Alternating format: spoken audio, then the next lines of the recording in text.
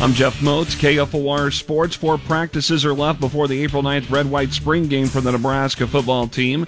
On Monday, defensive coordinator Erik Chinander said that to have a good defense, you need to have a good defensive line. If it's high school, whether it's the NFL, whether it's college, whether it's the Big Ten, ACC, SEC, it doesn't matter.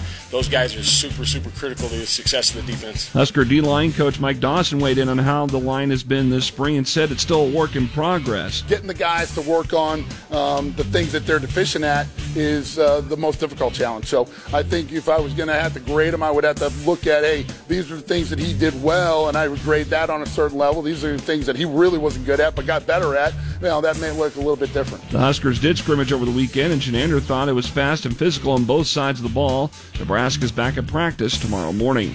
Papers were signed on Monday for Sam Griesel to join the Nebraska men's basketball team. The former Lincoln East star a few weeks ago decided to enter the transfer portal after a stellar 4-year career at North Dakota State to return home and play for the Huskers in his final year of eligibility. The Nebraska baseball team plays Creighton tonight up at Charles Schwab Park in Omaha.